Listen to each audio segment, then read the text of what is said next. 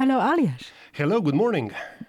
So our listeners all know you, Alias. You are a mid-morning host, but you also have a blog, and that's why you are here on Local Matters today. Well, I'm so excited to be here. Thank you for inviting me. You're very welcome. On Local Matters this week, I've invited some residents in Luxembourg who are involved in politics or committed to politics in another country.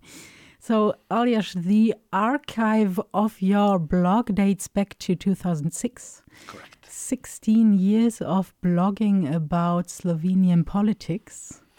Yeah, it's weird. I mean, I never thought I'd write on Slovenian politics in English for almost 2 decades now.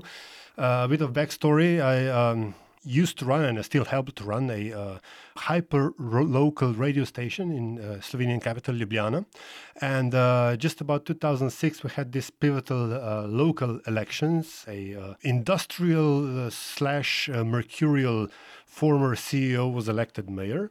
And it was a really intensive campaign. And as a head journalist for our very small radio station, I covered that intensely. I was sleeping for like 3 hours a night for 2 months. And after it was all done, I realized I have way too much time on my hands, and I started blogging in English on Slovenian politics. And it just grew from there.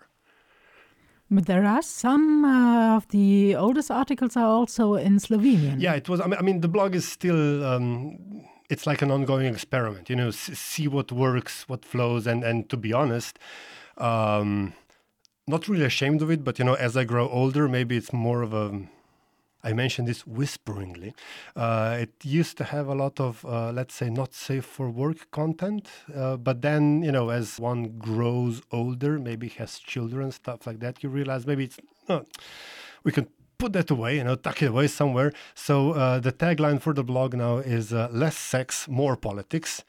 And yeah, it's mostly just about politics now, but you can always, as with any political environment, you can always make some sexual innuendo while you're at it. It's still in there somewhere.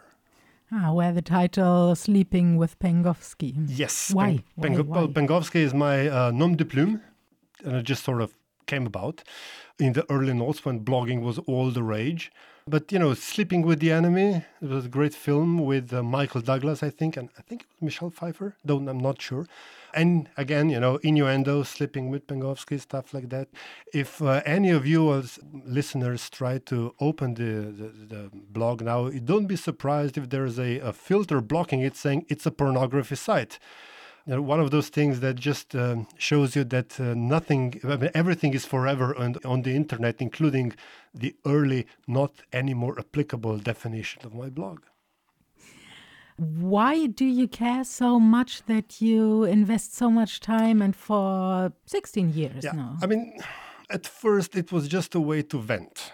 You know, as a journalist, you fall into a pattern. You know, you use the same expressions to describe the same people, the same events. You know, everything is either controversial or problematic, or I don't know. It just like, you know, this sort of shorthands that us journalists use. And I realized that if I wanted to say how I feel about things, not necessarily in a journalistically quote unquote objective way, although there is no such thing as objective journalism, I couldn't do it in Slovenian. I tried, but I couldn't. I found that I keep falling back on this established patterns that I had in my Slovenian work. I switched to English, which hopefully improved over time. My first couple of posts are really, really awkward in terms of the sentence construction. But then I also realized that there are patterns in Slovenian politics that are not inherently just Slovenian, because Slovenia as an environment is very autarkic. It's very self-involved. It's part of a mentality. It's part of a little bit of that is due to the language barrier, and also the fact that international media that are consumed in Slovenia are mostly in English, and that sort of narrows the perspective.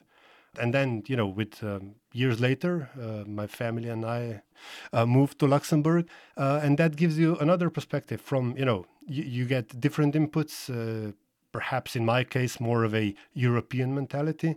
And also, other non-English perspectives, news sites, etc. And you realize that, your own country, which everybody thinks that, oh, yeah, it's so special, you should visit, which you should visit. But it's not all that special. And that was the great revelation that, Slovenians, for all their exceptionality, are just, a European people with basically the same problems, and sometimes like slightly behind the curve, like trends, most specifically economic trends that occur around the world come to Slovenia with maybe 6 to 12 months lag time. But then again, there are some things where Slovenia was and still is ahead of the curve. Case in point, right-wing populism. So when Trump came about, it was like, oh yeah, we know this type of a politician. We've had them.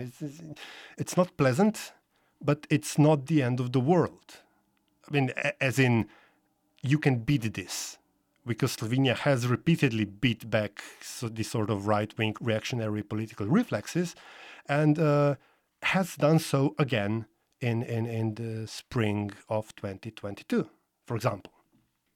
Do you feel like this outside view of you living in Luxembourg is an added value for the audience? Oh, yes, absolutely. I mean, you can totally see that if you are within any bubble, things that happen within the bubble seem exceptionally important. It's like everything is the end of the world. I mean, this is the thing. This is the pivotal moment. Every new thing, every new shiny object is, wow, yes, that's it. That's the game changer. But it's not. First of all, because, things ebb and flow. Like the third Newton law of every action has its equal and opposite reaction, applies every single time. But also because there are similar things happening around Europe or around the world, and nothing is forever. Not, again, journalistic shorthands, not fascism, not liberal democracy. Both come and go, and it depends on how active a civil society is, on how self-limiting the powers that be are, how aware of their democratic credentials or the necessity for continuous democratic upbringing is, that you can have a democratic, tolerant society.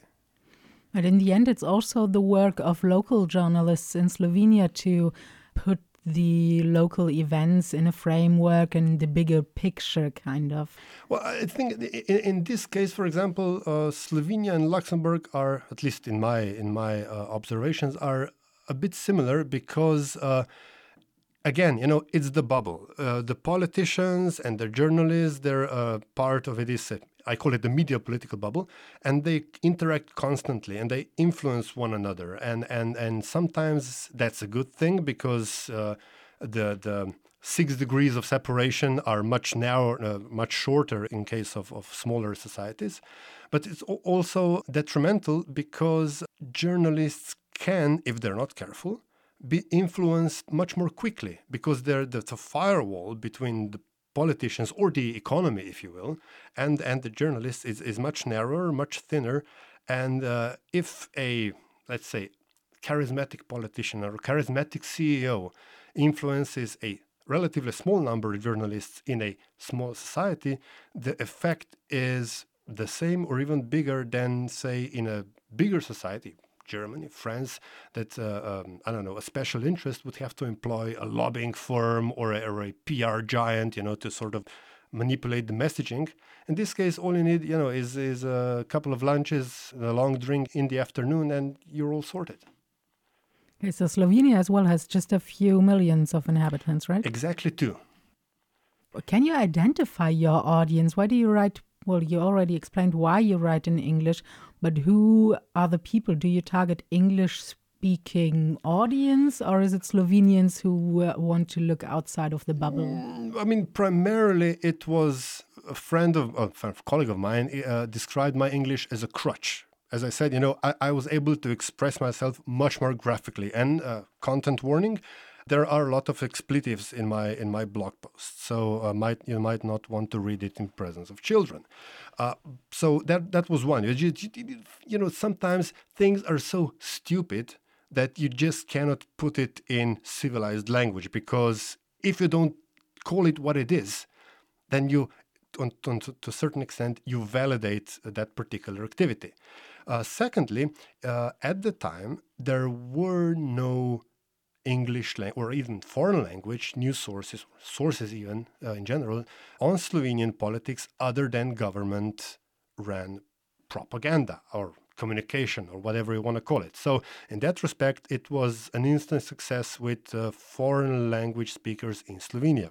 But primarily, it's being read by Slovenians, even people that are in politics or in the political orbits. And lastly, not to brag, but there are diplomats who also are always keen on an additional perspective, not saying that they, read my blog posts and think, oh yes, that's the way it is, but it's a information point for them to consider when they analyze the situation in their host country. Then good luck with going on with your blog, and well, thank you. You want to send a message? Message is, go vote. Make sure you keep tabs on whatever people influence your lives and your daily lives. Democracy doesn't start and stop just on election day. It's everything in between that matters. So, local matters, absolutely. And never forget that. And also, my favorite political quote is by former and now late British Prime Minister Harold Wilson. Says, "A week is a long time in politics. So whatever seems catastrophic or exhilarating today will probably be gone by next week." Okay. Thank you. Thank you, Aljaž. That was Aljaž Pengov on local matters. Despite living in Luxembourg for many years, he still won't give up on Slovenian politics and especially commenting on Slovenian politics. So we talked about his blog on Slovenian politics. This was a part of this week's Local Matters series on Luxembourg residents who are involved in or committed to politics in another country. We want to know why, what keeps them moving, even though they live in Luxembourg now. So that's our topic on Local Matters for this week. Tune in tomorrow again.